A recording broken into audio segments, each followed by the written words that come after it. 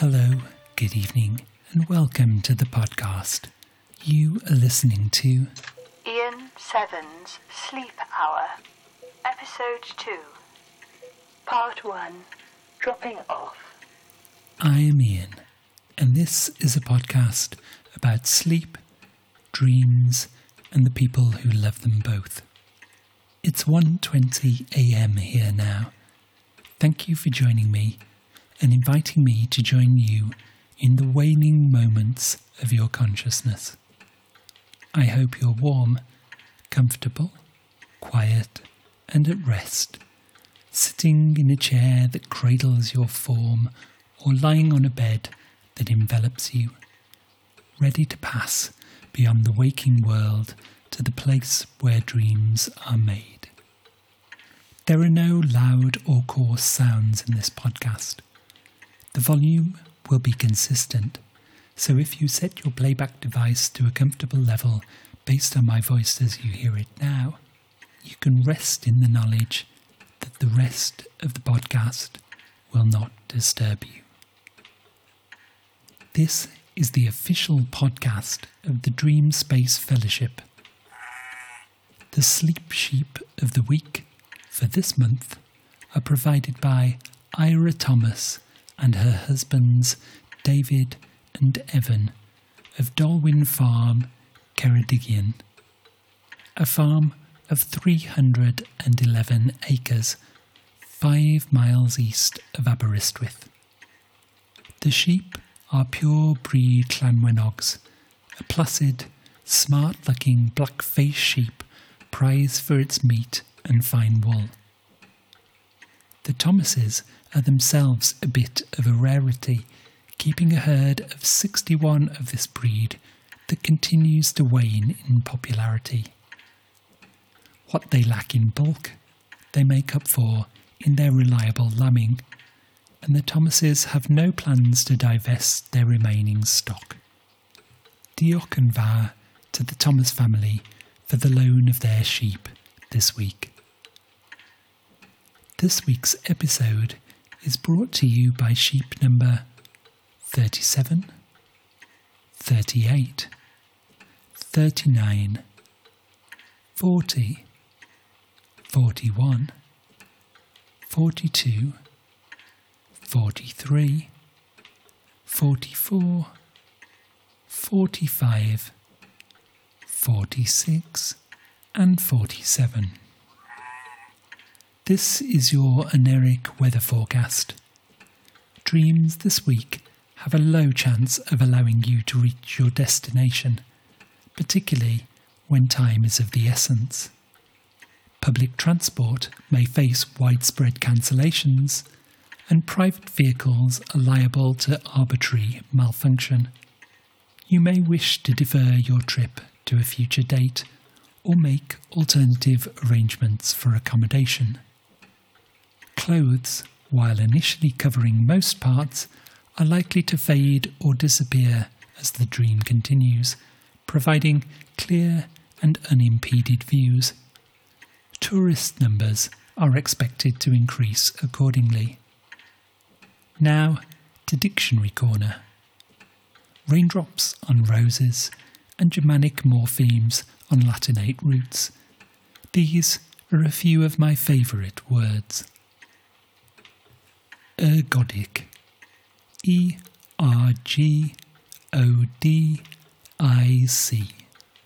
Ergodic is an adjective of Greek etymology, most commonly used in science and mathematics, that describes a system that cannot be predicted when sufficient time has passed. Informally, one might use it to describe a pattern that frequently changes. Used in a sentence, such as, "Is this St. John's desk? I saw him here in Latin yesterday. I've no idea, old sport. These desk assignments are frightfully ergodic." Ergodic. The word certainly derives from the Greek word ergon, meaning work, but it is unknown whether the original compound was intended to include odos, meaning path, or eidos, meaning form.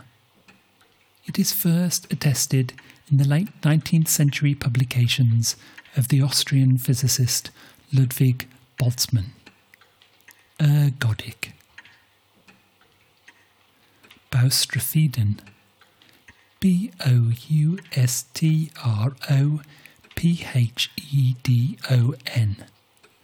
Boustrophedon is also an adjective of Greek etymology, describing writing that alternates direction on successive lines, often with inversion, lateral mirroring, or 180-degree rotation, used in a sentence. I told you to make notes on the lesson, Jenkins, but this is gibberish. I can read it, sir. It's simply Boustrophedon. Boustrophedon. The word is a compound of two Greek words, bous, meaning ox, and strophein, meaning to turn over. Together, it refers to the turning over of soil during ploughing. It is first attested as an English word in 1699, but the practice of writing in alternate directions dates back at least to the ancient Greeks and is present in several other ancient cultures. Boustrophedon. An obituary. We take a moment to remember Alphonse the teddy bear, no longer cuddled by Maxwell, his 14-year-old human. Alphonse was packed into a box for the final time this week. The long and successful bond between Alphonse and Maxwell would have seemed improbable before the bear's purchase. He was the last bear unsold at the toy shop when Maxwell's mother, with only a week of her pregnancy remaining, initially took him from the shelf. It wasn't until she reached the register that she noticed the wool that marked its lip had separated and become unravelled. She decided against her purchase and left Alphonse with the shop assistant, who placed him in a storeroom for disposal. It was only after her son was born and diagnosed with unilateral partial cleft lip that she remembered the bear with the unravelled mouth who she had chosen not to adopt. Fortunately, Alphonse had not yet been discarded. He was gratefully purchased and became an integral member of the family. The bear's mouth was re-sewn the same day that Maxwell underwent his lip reconstruction surgery, and the two became inseparable throughout Maxwell's childhood. Alphonse accompanied Maxwell on the journey to his first day at school and waited all day in the car for his return. He joined him in the sleeping bag on his first scout camp and held his hand on Maxwell's first transatlantic flight. All who knew the bear agreed that they had never known a more faithful companion. In the years following Maxwell's ascension to high school, Alphonse moved several times, first to the bedside table, then the dresser, and eventually the top of the wardrobe, affection becoming more infrequent with each passing year. This autumn, when Maxwell brought his first girlfriend home to see his room, Alphonse was quickly dropped in a drawer out of sight. In the end-of-year consolidation that followed the delivery of new presents, Maxwell's mother packed Alphonse into his final resting place in a memory box in the attic. We commemorate his service and celebrate his life. Rest in peace, Alphonse. The Sleep Hour podcast has 6 parts. Still to come, in A Lecture on Something You Don't Need to Know, we'll be learning about cylindrical map projections. All the 5 chords played slowly on a synthesizer are 13th chords. And Dream With Me of Nearby Worlds will visit the onyx caves of the Calico Coast. First, it is time to relax. Part 2. Step-by-step instructions for lying still. The secret word is russet. Welcome to our guided relaxation session. Today's guided relaxation focuses on the tension we hold in our bodies and how powerful visualization techniques can help us to fully relax. Position yourself so you are at your most comfortable. You will need to sit or lie still for the next 10 minutes.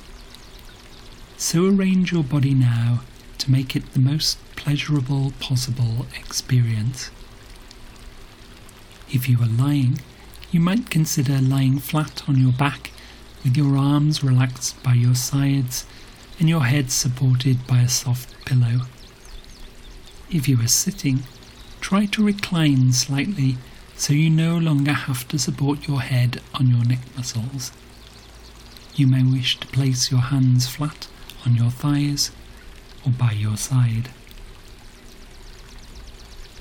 Begin to breathe slowly and calmly, holding the air in your lungs for a moment before relaxing your chest and letting it escape at its own pace.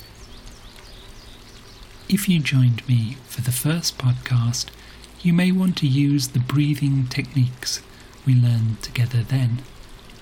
But that is not essential.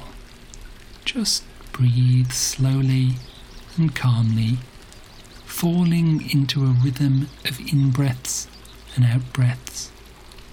And as you breathe, sit or lie as relaxed as you can.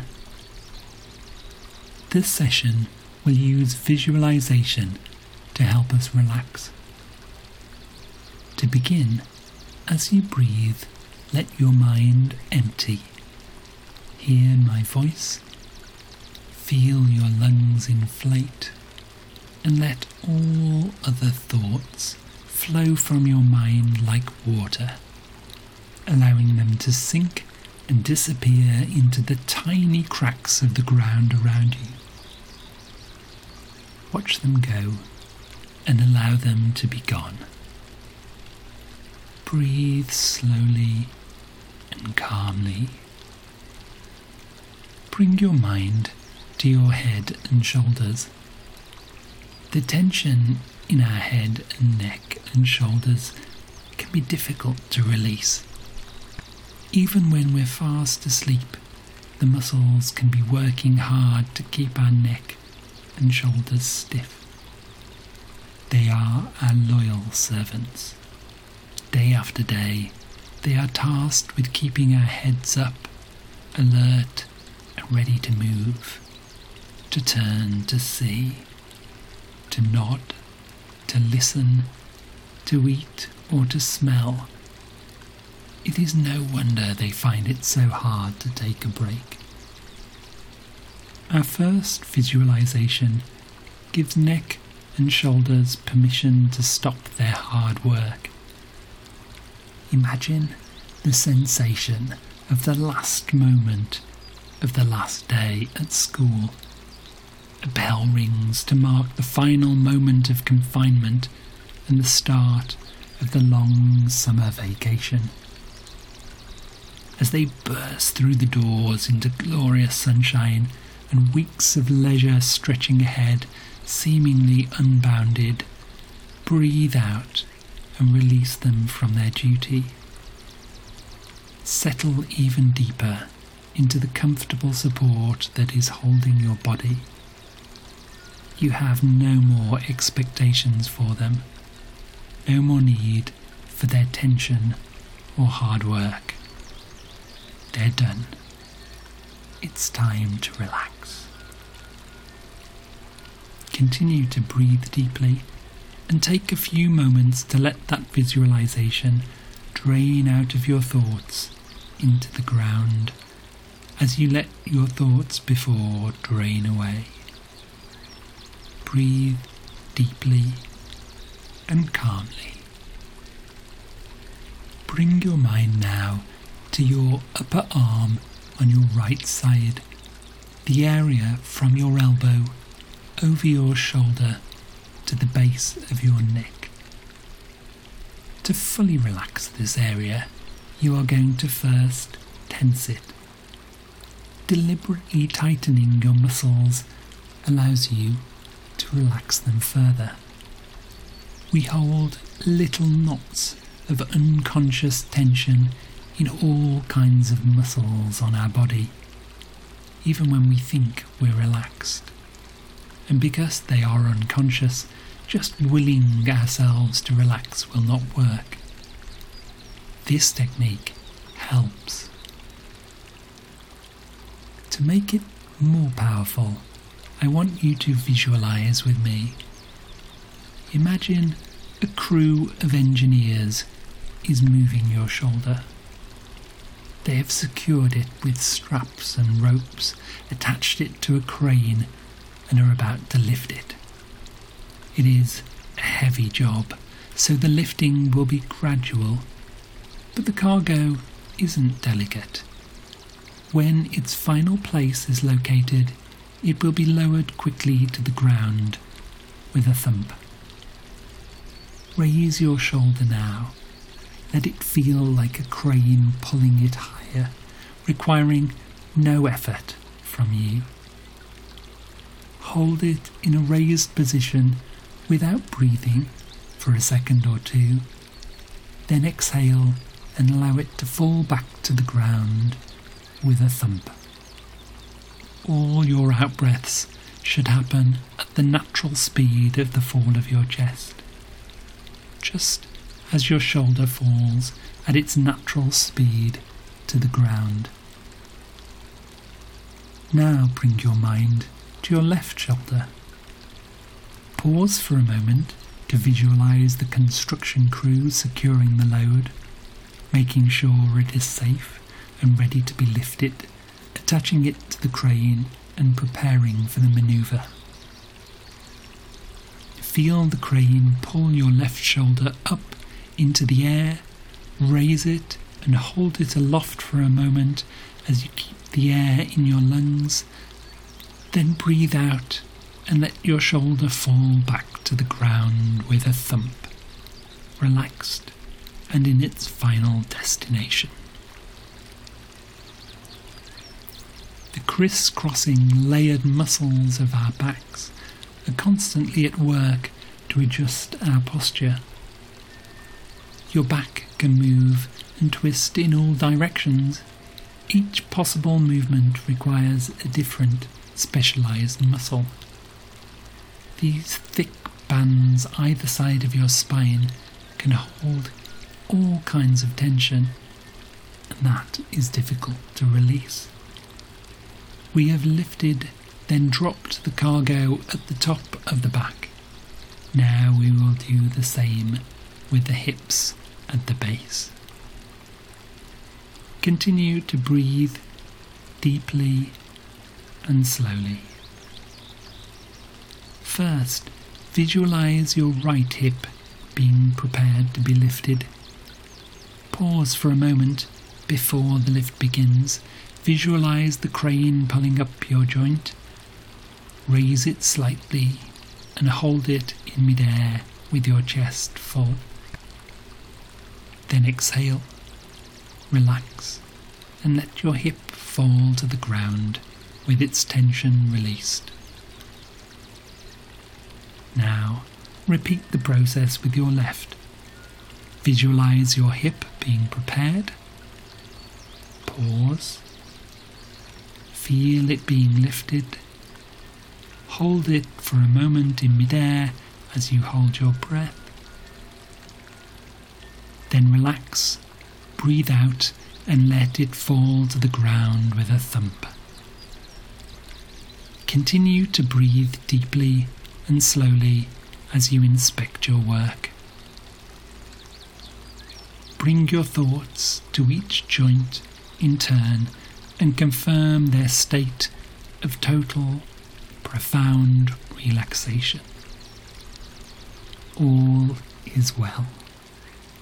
It is time to rest. Part 3. 5 chords played slowly on a synthesizer. The secret word is eggplant.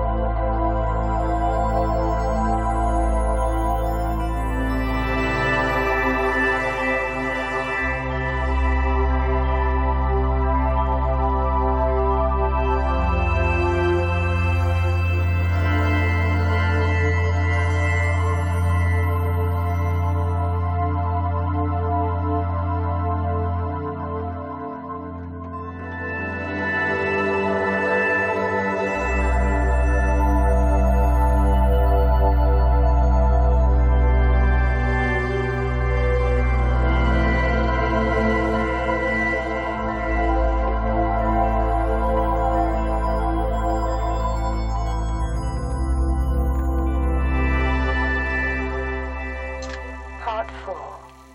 A lecture on something you don't need to know. The secret word is violet. Today we'll be talking about cylindrical map projections. The Earth is a globe, a sphere. For convenience, most maps are flat, on sheets of paper. It is impossible to accurately draw shapes that live on the surface of a sphere on a flat sheet of paper. Every flat map is inaccurate in some way. And when we design a map, we have to choose the kind of inaccuracy we can live with. And that depends on how we want the map to be used. An early important use for maps was navigation, particularly navigation using compass bearings. It made sense to create maps that favoured these directions. Upright at 45 degrees on the map corresponded to northeast in the real world. Down on the map was always south. The distances didn't matter quite as much. As you set out in your ship, it was worth knowing how far you needed to go, to make sure you had enough food, for example. But day to day, when you used your map, it was to navigate based on direction. The most common map we're all used to seeing is called the Mercator projection, and this is exactly that kind of map. Directions are correct on the Mercator projection, but distances aren't. Neither are the shapes of land masses. A big downside with the Mercator projection, or perhaps you might think it a benefit, depending on where you live, is that the land masses towards the north and south end of the map appear much bigger than those nearer the equator. Greenland, most famously, appears approximately the same size as Africa, where in reality it is almost 15 times smaller. The British Isles are a similar size to India, though India could swallow them 13 times over and still have room for dessert. It is often claimed that the Mercator projection is a political map. It favours the old colonial powers of Northern Europe and diminishes the size of their colonies. This may well be true, but it is a side effect. The map was designed to facilitate navigation, and it is hard to imagine a better projection than navigating by compass. Fortunately, we rarely need to navigate across the world by compass anymore, and so other maps may be preferable. To address the issue of political bias, equal area maps may be better. These represent landmasses with correct relative area to one another. The United Kingdom doesn't get to look big and muscly just because it's at a northern latitude, and India is the size you'd expect a subcontinent to be. Areas are correct relative to one another. Unfortunately, we cannot have our cake and eat it. If our map is equal area, landmasses cannot be the correct shape, and straight lines on the globe cannot be straight lines on the map. Distances will not be correct, and compass directions cannot be consistent. On the Mollweder equal area projection, Alaska appears vertically above Mexico, whereas on the Gaull-Peters equal area projection, of which we will say more soon, Africa is more than twice as tall as it is wide, where in reality it is roughly the same size in both directions. It is important to understand there is no one best map projection. All of them are inaccurate. If you want an accurate map of the world, you will have to buy a globe. I've used the word projections a lot so far, but I've not explained what they are. Cartographers use the word projection to mean any conversion from the spherical coordinates of the real world, that is, latitude and longitude, to a flat representation. It gets its name from a thought experiment. Imagine if the surface of the Earth were translucent. To make a map, position a piece of paper somewhere in space, position a light somewhere else, and turn it on. The illumination projects the surface of the Earth onto the piece of paper. The simplest projection would be a flat piece of paper and light falling in one direction. The map would be relatively undistorted at its centre, but towards the edge of the circle, the surface of the Earth is side-on to the light, making it unrecognisable. This simple configuration is called an azimuthal projection, and it is used as a practical map for small areas of the Earth's surface. A map of Antarctica may well be azimuthal, for example.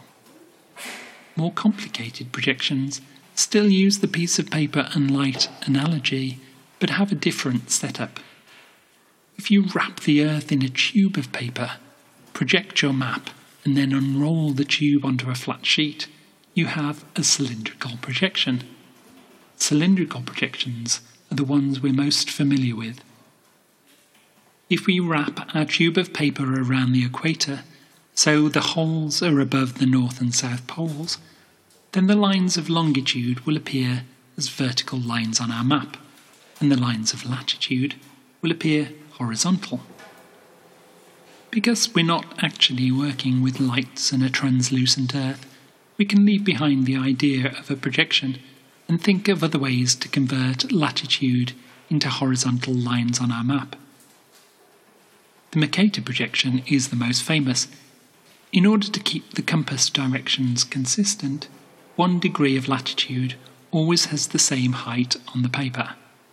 The lines of latitude and longitude form a regular grid, and this is why the area is so distorted. If you think about a globe, with lines marked every 10 degrees of latitude and longitude, for example, 1 square of this grid will be large at the equator, but much skinnier near the poles. In fact, it won't be a square at all as you hit the pole. And this immediately suggests a different approach. If we keep our lines of latitude horizontal and our lines of longitude vertical, but we space the lines of latitude closer together as we arrive at the pole, we could make it so each rectangle of the map has the same area as the area on the globe. It wouldn't help with our triangle suddenly becoming a rectangle, but we could make sure at least that the rectangle had the same surface area as the triangle does. This is very common. The resulting map is an equal area, but still has the familiar rectangular structure we're all used to. Using this approach, there will be somewhere on the Earth, in fact, a line of latitude both north and south of the equator, where the shape is correct. The cylindrical equal area projections, of which there are many, differ in where this tiny band lies. The Lambert projection is undistorted at the equator, the Beermann projection at 30 degrees north and south, and the Gall-Peters projection at the 45-degree parallels, which happen to run through the middle of Europe, and that is not a coincidence. So while Europe is not made special by artificially being larger than it is in reality, as it is in the Mercator projection, it is made special by being the correct shape. After a successful PR campaign, including grandiose claims that the Peters projection is unique in showing the world as it truly is, it was adopted in a number of educational systems in Europe. But as we've seen, it is no more or less accurate than any other projection. We end with the truth stated at the outset. It is impossible to show the round Earth accurately on a flat map. To draw a map is to make a decision about what kinds of accuracy you seek and with what distortions you will disfigure the globe. alive. Dream with me of nearby worlds. The secret word is emerald.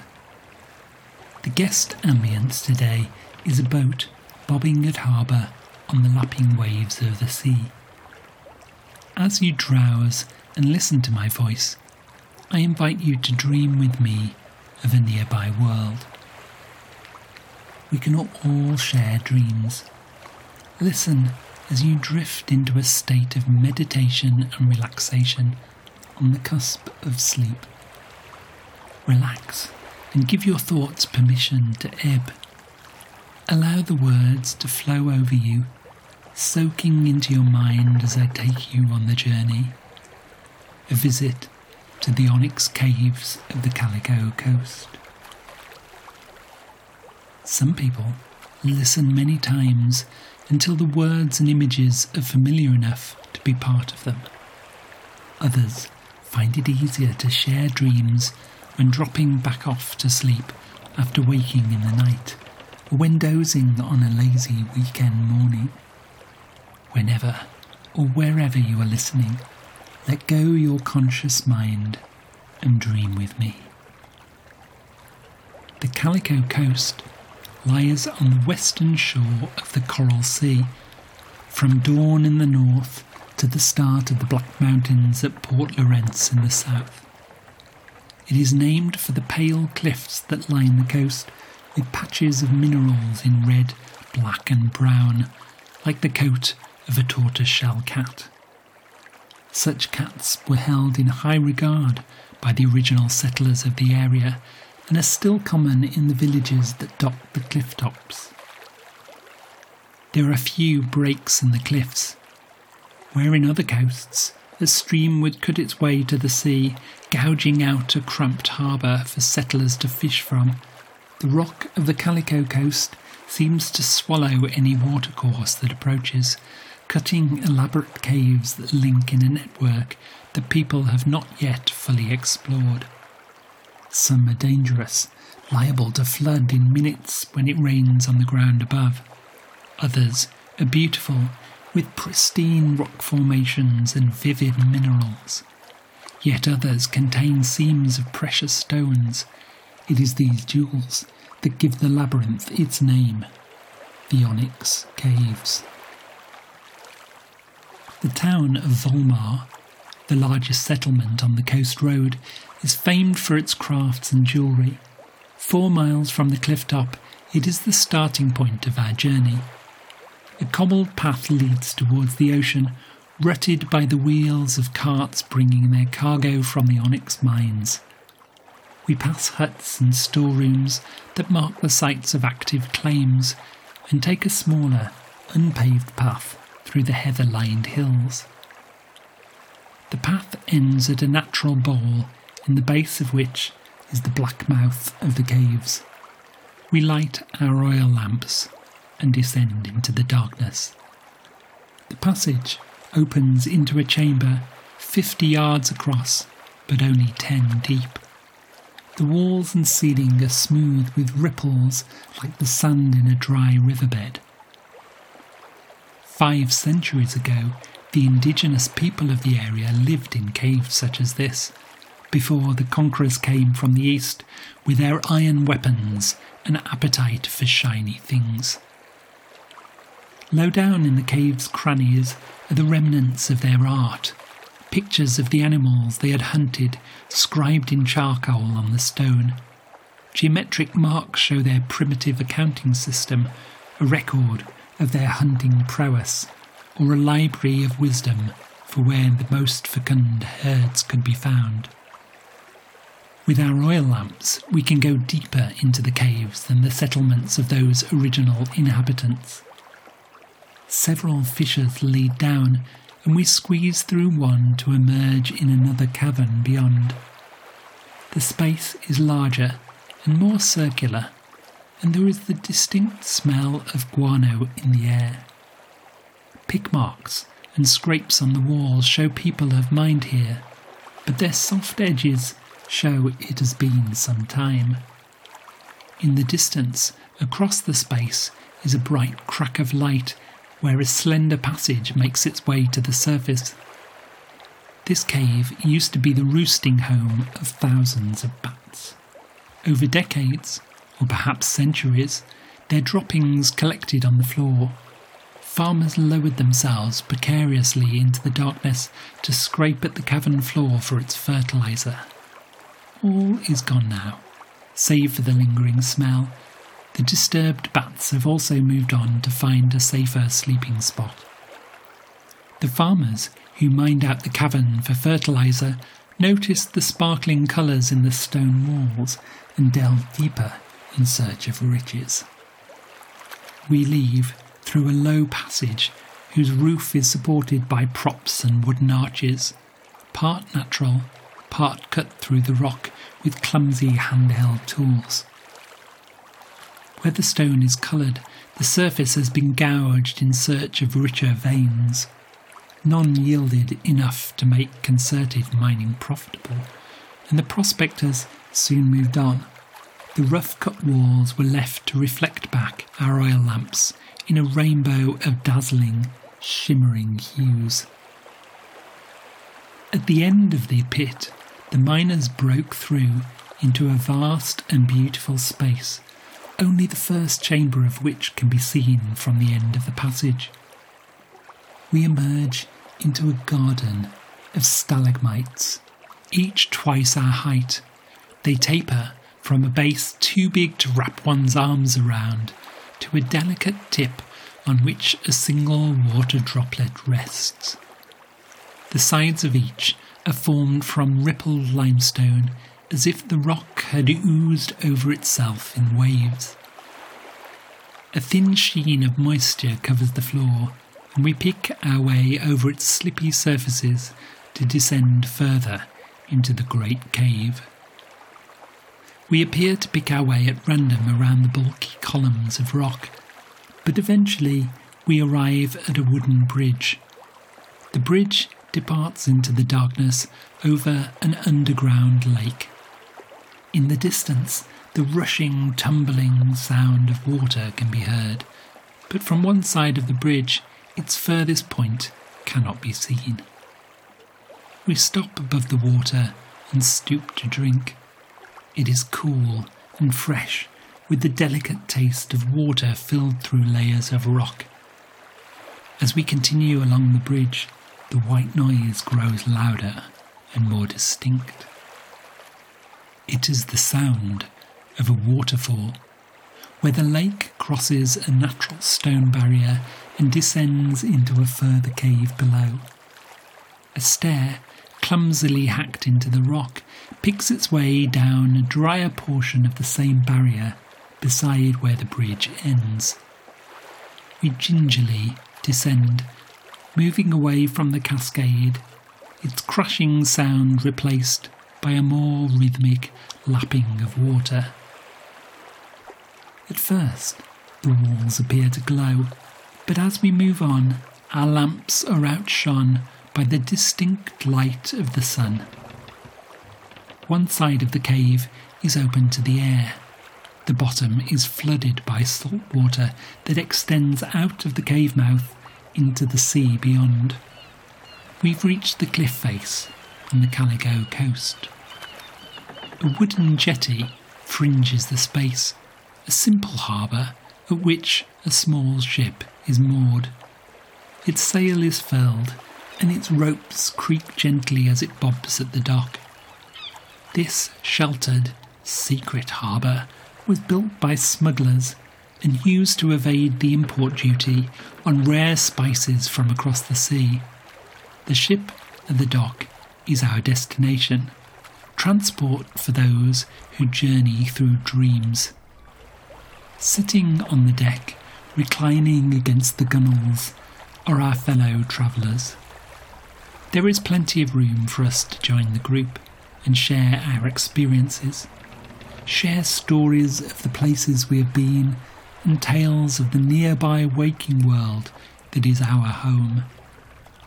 Many have visited here before. Some you might recognise, some you will share dreams with again in the future. Sleep Hour Podcast. Thank you for joining me today. Our time together is almost at an end. I hope you enjoyed relaxing, listening to 5 chords together, hearing cylindrical map projections explained, and visiting the nearby world of the Calico Coast. The final part of this podcast fades gradually to silence, so I will sign off here, say goodnight, and let our time together ebb gently away. The Sleep Hour podcast is produced in association with the Dream Space Fellowship. I am Ian Seven, the series writer and presenter. Additional voice work by Melanie Jane. Additional audio production by Tim Stafer and Erica Van Dorn. Graphic design by Polyjuice. You can subscribe to receive future episodes using iTunes or the podcasting app of your choice. Copies of the episode are available on YouTube, accompanied by a simple animation, and you can receive updates by subscribing to the Ian7 YouTube channel. More information, credits, and show notes can be found at ian7.uk. That's IAN7.UK. I hope you can join me for the next episode, where I'll be playing a diminished chord, explaining ancient manuscripts of the Bible, and inviting you to join me in the library of Watersmeet. For now, sleep well, dream deeply, take care, and good night. Part 6. A Connoisseur's Guide to Artisanal White Noise. The secret word is rose. Today's white noise is Bishop's Weasel, a single vintage sound from the popular Milesburg distillery. It took its name from a local legend in which a clergyman's pet saved her bishop's horse from drowning. Milesburg is known for their light, high-pitched hisses, but this special sound has more structure and substance. A deep, throbbing noise, like a distant thunderstorm heard from the cellar, is flavoured with tufts of white noise that crash over the sound like waves on the seashore. Between them, a ribbon of coloured noise binds the sound into a cohesive whole. The noise is robust enough to stand up to angst or even residual anger. It is perfect paired with the elusive sleep that follows a stressful day. White Noise magazine originally gave it a 6 out of 10, though remarked in its end-of-year retrospective that its first score does not do the sound justice. It reveals its true value by its longevity and dependability. Enjoy.